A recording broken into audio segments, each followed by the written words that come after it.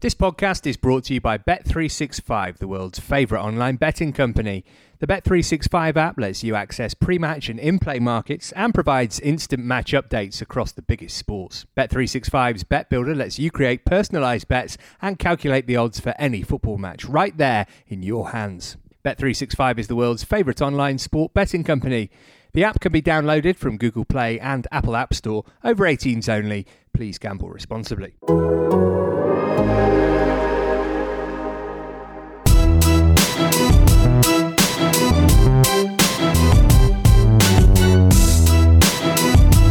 Hello and welcome to Straight Outta Cobham, the Chelsea FC podcast from The Athletic.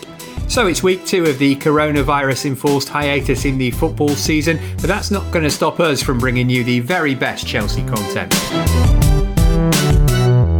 On this week's show, we'll reveal how Chelsea have been dealing with another week away from Cobham, why one former Blue has left his latest club on bad terms as a result of the coronavirus pandemic, and in line with The Athletic's 98-99 season reboot, we'll also reflect on what was arguably Gianfranco Zola's best ever season in a Chelsea shirt. This is Straight Outta Cobham.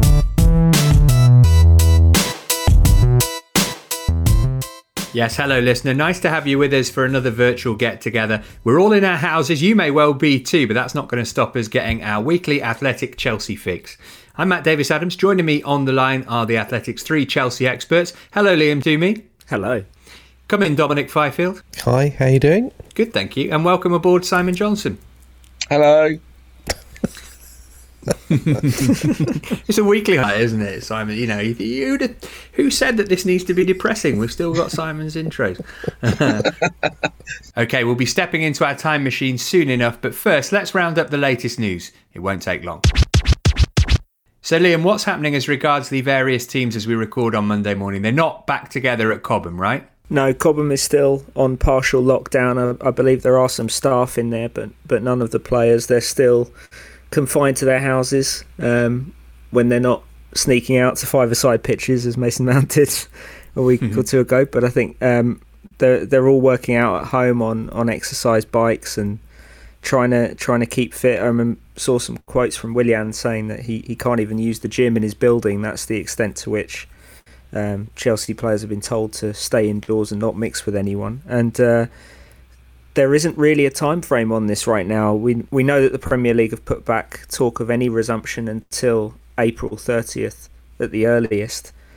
And so I think Chelsea are waiting to see how this situation develops, and they haven't committed themselves to a hard date in terms of bringing the players back for training, because the last thing they want to do is get everyone back into Cobham and then have to send everyone home again if someone tests positive. So it's really just a case of wait and see. Dom, Liam mentioned the Premier League's announcement that the competition's not going to resume any earlier than the end of April. Do you think that there's even a remote possibility that it will start then? If I'm honest, no. I mean, we all want it to. Everybody wants to be back to normal. We're all finding this very unsettling, I'm sure. But no, I can't see anything happening by the end of April. I think, to be honest, May is probably pretty optimistic. So we're probably more likely looking at the best case scenario, and we're all guessing, but best case scenario, June, July, over the summer, trying to get the season finished as close as we can to that June the 30th deadline. Although even that, realistically speaking, we may well be looking at much later into the summer before we actually see a sort of regular pattern of games again. Best case scenario again. But I mean, they've given themselves some time. The dates that they've come out with, the 30th of April and beyond, they've bought themselves a bit of time to construct a timetable for where we go going forward, and taking into all those complicated aspects and legal aspects that we discussed last week in terms of player contracts, etc. They're just buying a bit of time for themselves just to see where this goes and how quickly countries recover. Simon, Chelsea doing their bit to help the overworked NHS. Tell anybody who maybe missed the news what they've done with the hotel at Stamford Bridge. Yeah, this refers to the Millennium Hotel, which is one of 2 hotels at the stadium. And basically, rooms have been made available to NHS staff. Of course, Chelsea, close to a number of hospitals, a couple just down the road, one including the Chelsea and Westminster Hospital. And he can understand that NHS staff are going through quite a tough time themselves. And basically, courtesy of Roman Abramovich's generosity, these rooms are being made available for them to stay in. So it avoids perhaps the stress of a commute, and who knows how long public transport will be made available to them anyway. And they can stay there for free. And this is at the moment just for a couple of months, but the option has been left open to extend that. And Chelsea very much leading the way in terms of setting an example for the nation. Because let's be honest, we need to look after the NHS staff just at a time when they're obviously looking after a number of the people that are struggling with this illness. Yeah, really good to see the club doing whatever they can to help out in that regard. Okay, next up, we'll discuss the former Blue who's endured a bitter exit from his most recent club. Thanks to our good pals at beer52.com, you have the opportunity to sip 8 delicious, painstakingly sourced craft beers from around the world.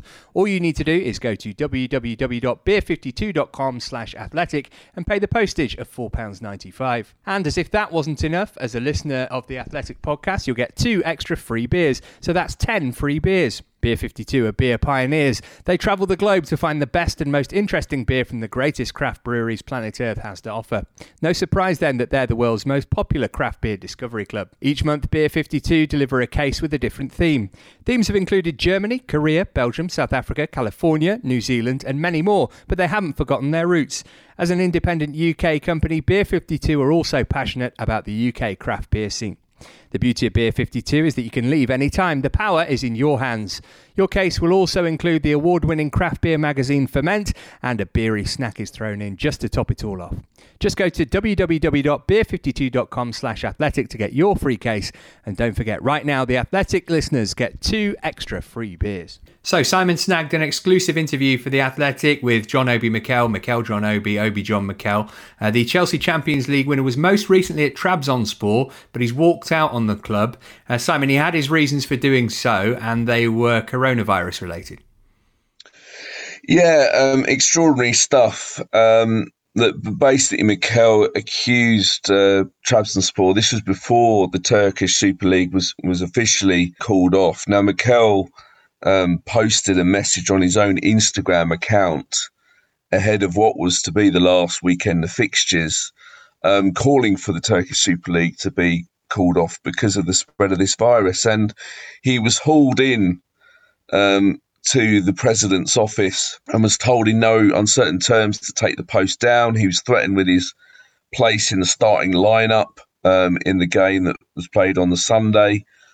He was actually named on the bench that day, so they certainly carried out that threat. And Mikel basically made it pretty clear to me that he was told that this club were prioritising winning the league over the coronavirus. Now, this was a very strong claim, a claim that I put to Trabzonspor. They denied it, as you'd probably expect them to do so, as it's pretty damning for them. But funny enough, when I went back to Mikel and put the club's version of events back to him, let's just say that he was very strong in his denial over their version of events. So a very bitter fallout, but it says it all really that Mikel walked away from his contract. He had effectively 2 and a bit years left remaining, and he agreed to just walk away for nothing.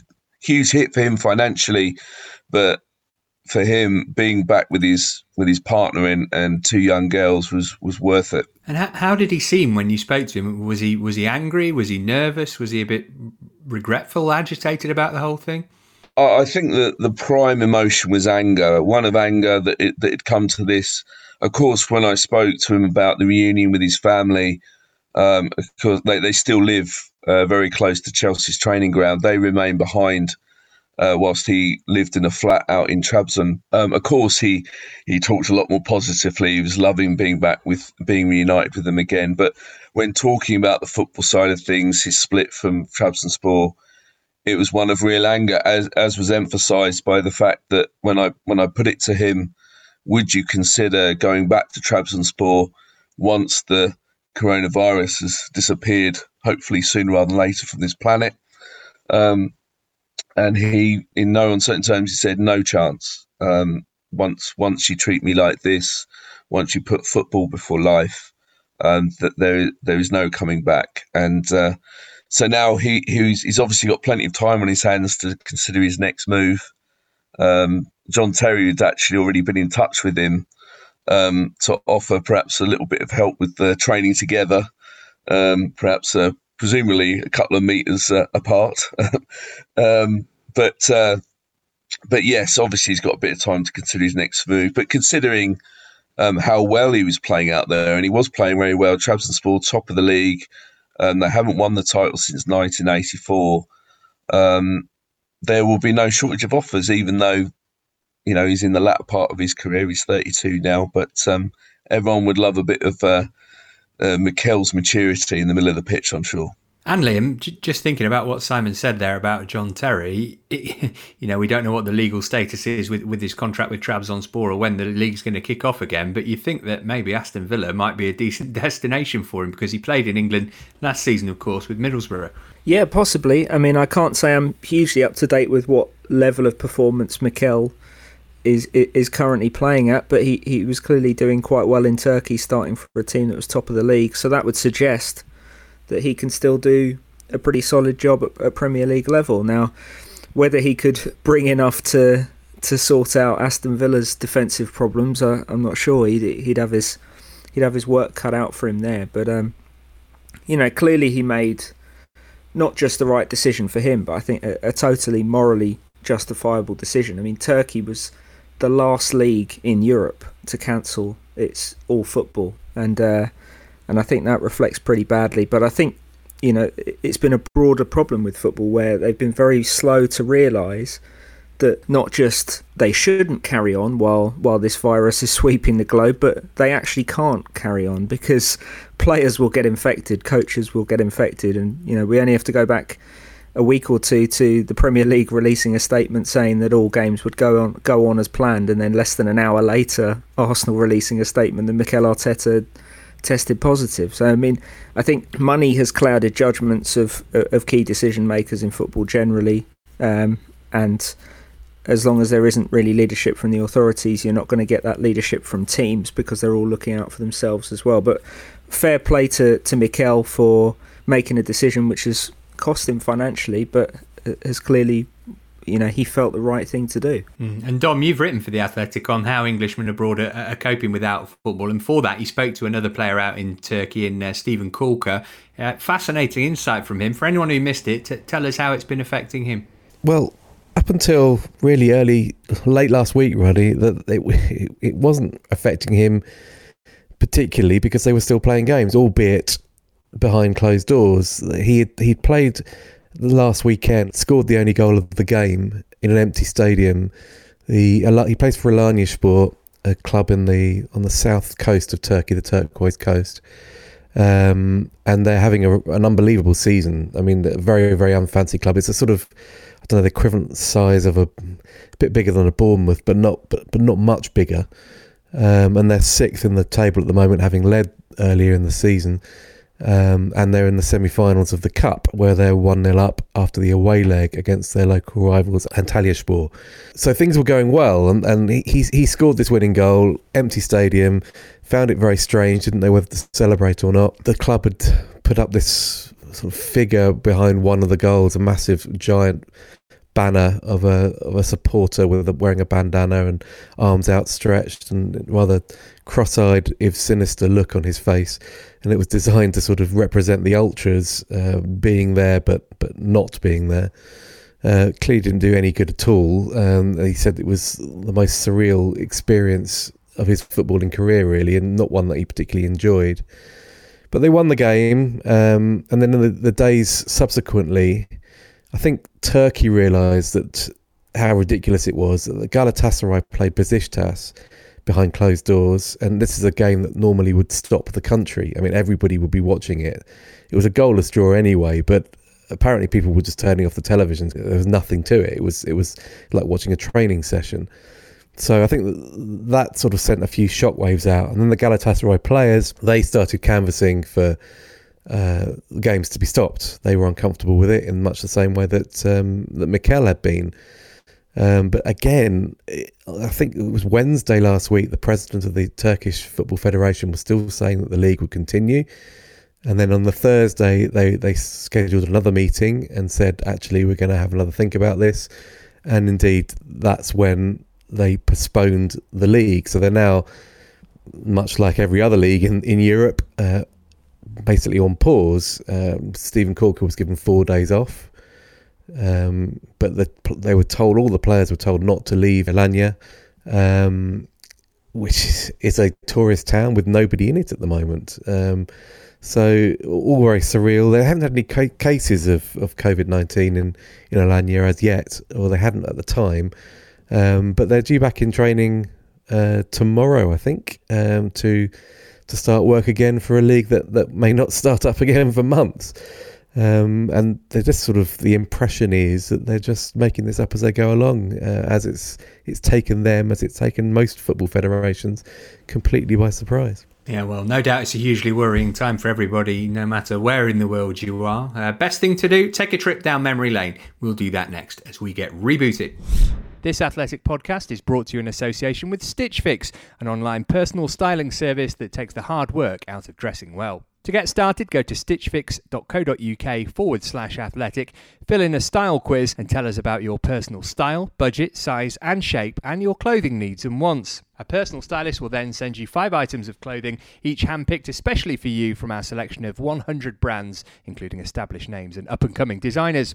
Try on everything at home and style with other items in your wardrobe. You can then pay for what you love and send back the rest. For your stylist time, you pay a charge of just £10, which is deducted from the cost of anything you decide to buy.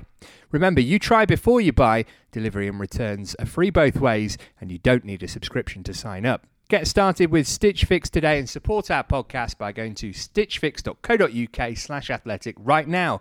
That's stitchfix.co.uk/athletic. So there are a series of articles available to peruse on The Athletic just now where writers look back on the 1998-99 Premier League season. Simon, you've definitely earned your interviewer's badge this week. You spoke to Bernard Lambord as part of this series. Younger listeners and Liam might not have been following Chelsea when he was around. Tell us a bit about Lambord. I'm not having that. How old were you, Liam? 98-99 season? 5? I was... Oh, come on. I was 10. Still disgusting. All right. So Liam remembers the career of Bernard Lambord with great fondness, but for anybody who doesn't, Simon, tell us about him, the player, and how he reflected on that season and his time at Chelsea in general. Lambord was sort of the perfect kind of squad player, really. He was the defender, signed on the cheap, £1.5 million from Bordeaux. But you have to bear in mind that he faced a lot of competition at his preferred position at centre-back, particularly once Desailly arrived in 98. So he had Desailly, Leboeuf, Michael Dubry and a young John Terry to compete with. So sometimes he'd be played in other positions, including right back and even midfield. But he did a steady job. Not a player that will live long in the memory of Chelsea fans. And actually, he was quite surprised when I rang him up, particularly to talk about his goal against Vålerenga, which was his first of 3 mighty strikes for Chelsea in his career at the club. And he was very self-deprecating, but a very popular figure in the dressing room. He certainly sort of got on well with everyone, showed the right attitude when he was called upon. He particularly wanted to talk about his goal against Tottenham, which came the following season, and he was very keen to talk about that because it was a bit of technique. He said, I showed the world that I wasn't just a defender, because he lobbed Ian Walker from quite close range to give Chelsea their normal win at the time at what fans affectionately called 3-point lane. But yeah, as far as 98-99 goes, he certainly talks about it with a lot of regret, because, as he said to me, everyone remembers the 2005 and Chelsea winning the Premier League for the first time in 50 years. Well, the Chelsea squad that Lambord was involved in came very, very close to actually winning the title obviously 6 years earlier. They lost out narrowly to the treble winners, Manchester United.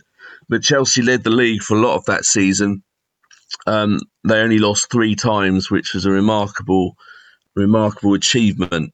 But they just missed out, unfortunately. And as he said, experience sort of perhaps made the difference in that whilst a lot of the players in that group had international caps to their name, basically none of them, or the majority of them, had never won the Premier League. And he felt that was perhaps the difference between Chelsea finishing top and just missing out by 4 points. Well, if we look at that season a bit more broadly, then, as you say, look at it on paper, it looks okay. 3rd place, Champions League qualification, quarterfinals of both domestic cups, and the semis of the now defunct Cup Winners' Cup. But, as Simon said there, a story of so near yet so far. Chelsea within 4 points of Manchester United, could easily have been reflecting on their first ever Premier League title win. But I suspect for more than a few Chelsea supporters, when they think back to that season, they think about the imperious form of one Gianfranco Zola. This was maybe, Liam, his standout season. I'm guessing he made quite a big impression on the 10-year-old to me, and was a big part of you getting into football, given he was so graceful in this season in particular. Oh, the 10-year-old to me was impressed. No, Zola, I think, remains my favourite Chelsea player, and a large part of that status was earned in this season. You know, it was his best tally in the Premier League, some pretty memorable strikes as well, but also probably his most consistent football. You know, he was always a player of moments rather than maybe 90-minute domination. But, you know, there were more moments, I think, in the 98-99 season than any other. We have to remember as well that Zola was 30 when he arrived at Chelsea. So he was already in the kind of early twilight of his career when he started doing this. And I think it's a toss-up when you're thinking about Zola's Chelsea legacy of whether this season or the 2002-03 season is actually his best, because he was clearly, you know, a veteran at that point and managed to almost get to 15 league goals again, despite the fact that he was clearly on the way out at Chelsea, and little did we know it, but Abramovich was coming in as well. But Zola was central to everything that Chelsea did during this season, and in the end I think they just weren't quite consistent enough as a team, and maybe not quite ruthless enough. You mentioned the lack of title winning pedigree in the group, and that's something that United had in spades, and I think that maybe made a difference, particularly when they went 2-0 up against Leicester a few weeks before the end of the season. Yeah, we've been told not to mention Steve Guppy, so we'll keep that as the only reference. Dom, in terms of Zola, this wasn't his first season at Chelsea, but he did hit the ground running as soon as he arrived in English football. Have you got a theory as to why that was? Was it maybe because the type of player he was and where he operated on the pitch was not something that was common in the Premier League at that time, and it kind of bamboozled opposition defences and managers in terms of how to deal with him? Yeah, quite possibly. I mean, I think he'd fallen out at Parma, really, because it may have even been Ancelotti who stopped playing the sort of conventional number 10 role that Zola believed was his best position, and that was one of the reasons that Chelsea got the player for what, looking back, was a bargain fee. But you have to bear in mind that he was a genius. I mean, he probably in a league where it was a bit helter skelter, probably not quite had the same defensive acumen maybe that you had in Italy, and he could possibly flourish in more space in the sort of helter skelter nature of the English Premier League at the time. I mean, if you look at Manchester United, I think won the league that year and they conceded almost a goal a game. It was only really Arsenal that was stingy to play against. That sort of summed it up. But he would find that space, and he would time those runs from deep. I mean, a couple of the memorable goals that he scored in 98-99, I think it was Middlesbrough and Oxford in the Cup, very, very similar, running onto diagonal passes beyond the back line and then chipping an on-rushing goalkeeper.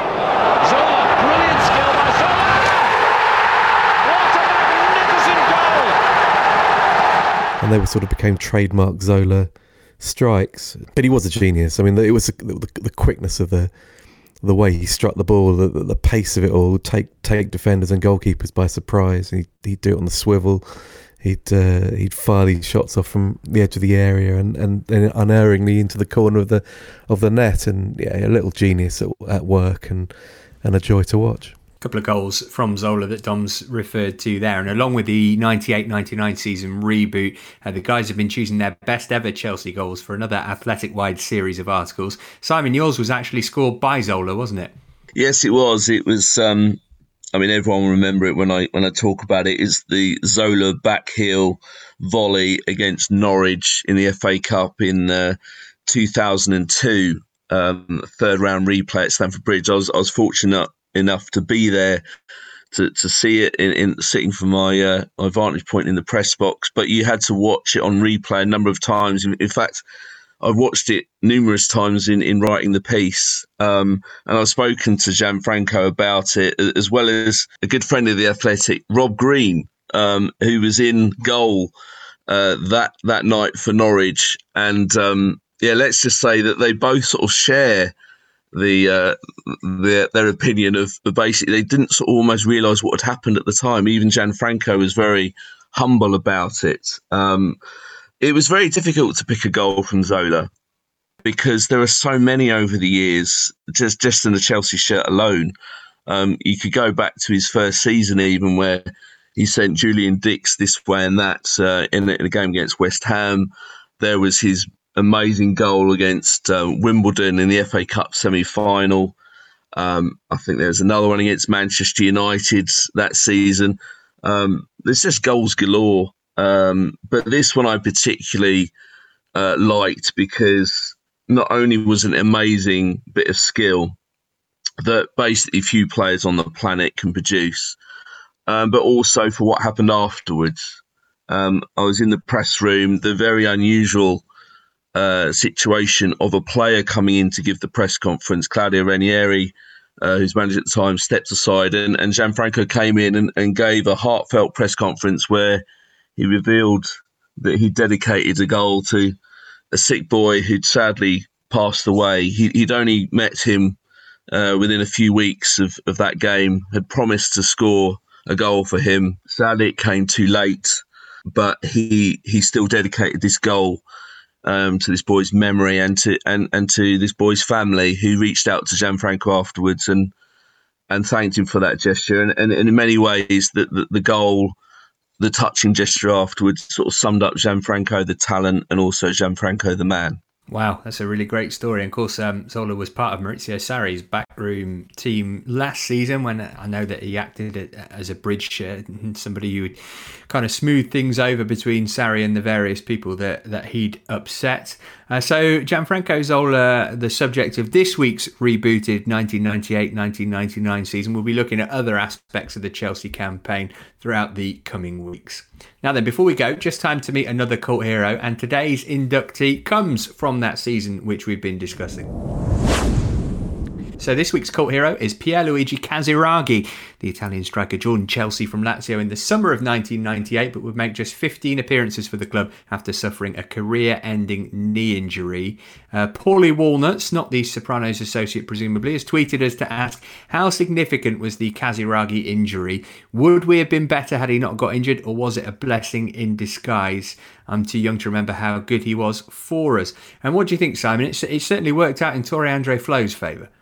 It did, but it was an injury that definitely came back to hurt Chelsea, because two of their goal scorers, including Flo, Poyet was the other one, suffered injuries at sort of around the same time, just after the Christmas period, if I remember rightly, and they were out for a couple of months, and Chelsea really suffered with their absence, and Casiraghi would undoubtedly have helped. He was a very unlucky striker in the brief time he was on the pitch for Chelsea. He sort of, shots would come off the woodwork and goalkeepers would make remarkable saves, and he was a very frustrated man. You could see him visibly on the pitch as the goal just wouldn't come for him. But as I think we're about to touch upon, his one goal for Chelsea would be fondly remembered. I was actually in a pub. I wasn't working as a journalist at the time. I was just in there. I'd finished a shift at a restaurant I worked at, and let's just say that the attendees were all as one as a replay of this goal was shown, and particularly Phil Babb's unfortunate role in it, which you're now going to explain in your own words, Matt, I'm sure. Yeah, I'm just remembering pubs and restaurants, to be honest. Those are the days. So this goal came for Chelsea at Anfield, and Dom, as Simon said, if Phil Babb doesn't remember it that fondly, Casiraghi probably does. It was in front of the Chelsea fans as well, wasn't it? Yeah, at the Anfield Road end, I think. And he takes it round the keeper, taps it in, and poor Phil Babb is sliding in at pace in an attempt to block on the goal line, and I defy any man on the planet to watch that without wincing. It's readily available on Twitter and YouTube, and it is excruciating the impact as he meets the post. But great moment for Casiraghi. Obviously, he didn't have very many of them in a Chelsea shirt, but yes, Paul Phil Babb. I suspect he's probably blocked that from his memory. Yeah, and kind of sad for Casiraghi as well that the one Chelsea goal he did score is not remembered for the fact that he scored it. Liam, Casiraghi wasn't happy with how Chelsea handled his injury and the subsequent retirement that it enforced. He told The Independent in July of 2000, "I've had no help from England, either from club officials or medical staff." You look at that now through 2020 eyes, and it seems most un-Chelsea-like. I think you look at Chelsea now and they've got such an extensive medical staff, and they pride themselves on taking what Man City would call as holistic approach as possible in kind of all aspects of looking after players. I think Chelsea was a slightly different club then as well, where they didn't quite have the resources they do now, but they still had the same ambition. And I think there was a ruthless edge to that ambition with the Chelsea hierarchy back then, and I think they realised after maybe operation number 5 or 6 that Casiraghi was not going to be part of their long-term plans. And you touched on earlier how Casiraghi's injury might have cost Chelsea. It didn't just cost them that season, because the following summer they felt compelled to go into the transfer market and buy Chris Sutton, who of course didn't work out particularly well either. So I think they just realised that he wasn't going to be part of them moving forward, and then it was kind of out of sight, out of mind, really. As ruthless as that sounds, it was. I think that was the attitude of Chelsea at the time. It's a real shame that Casiraghi's career ended that way, because he had a really decorated career up to that point, and an Italy international. He had a good career in Serie A, and could have had a couple of really nice years at Chelsea, particularly at a Premier League club with a lot of other Italians that could have helped him settle in very quickly. Yeah, it looked like a great match on paper, but he had to finish as a result of that injury. Since retirement, Casiraghi tried his hand at coaching, most notably with the Italian under-21 side, and latterly as Gianfranco Zola's assistant during their ill-fated time in charge of Birmingham City. One of the sadder stories, I think it's fair to say, that we've looked back on in this series, Pierluigi Casiraghi, this week's cult hero. Okay, that's just about it for today. Before we go though, chaps, what have you got up on The Athletic at the moment? Liam, you've got a new article, I believe? Yeah, so over the weekend we ran a piece in which I explored at great length what Chelsea's best 11 might be if everyone was fit, because that isn't a situation that Frank Lampard has faced so far, particularly with the likes of Ruben Loftus-Cheek, who hasn't kicked the ball for him yet. So take a look at that. Feel free to ridicule my suggestions, and but be kind in the comments. And this week I actually have a piece on Coventry that I've been working on that should be running later on. But in terms of Chelsea content, I've written a piece about how close Chelsea came to losing Stamford Bridge 30 years ago, and the whole battle between Ken Bates and Marler Estates, Cabra Estates, and the uncertainty that overshadowed the 1980s at Chelsea. Sounds good. Simon, presumably you've been interviewing Jakob Kjellberg about something. That's on my to-do list. No, before I take it's up to people to decide if it's a well-earned break. Me and Liam will be combining our forces once again to basically try and reveal what the Chelsea players are doing right now, and whether, what the club are what instructions the club are giving them in terms of staying fit, etc., etc. So yeah, as with many clubs, I think we're doing it across the Athletic, but as far as Chelsea are concerned, me and Liam are going to try and provide a bit of insight into what all those players are doing as we speak. And Dom, this piece that we referenced earlier about Englishmen abroad, it wasn't just Stephen Colker who you spoke to, was it? You got some good quotes from other players currently plying their trade outside of England. Yeah, credit due to Jordan Campbell on that. He spoke with some of the Brits playing in the A-League. I believe that has now also been suspended, but at the time of writing, they were still playing behind closed doors. So the likes of Joe Ledley, Carl Robinson and Kenny Miller are both coaching down there at the moment. And yeah, it was a piece about how these guys are coping in isolation, really, away from their families at this time, families on the other side of the world, a lot of whom were meant to join them in these countries while they pursued their footballing careers, but those obviously now on hold. My week ahead is looking a bit like another recap of 98-99, though I'm not quite sure where it's going to take me as yet. I suspect into talk of financial meltdown at a rival Premier League club in South London. All right, look forward to reading that. Remember to follow all three of the guys, by the way, on The Athletic, and then you get easy access to their stories. And if you listen to this podcast through The Athletic app, you get an ad-free version too. From Dom, from Liam, from Simon, and from myself, thanks for your company today. What say we all meet back here next week? Until then, bye for now.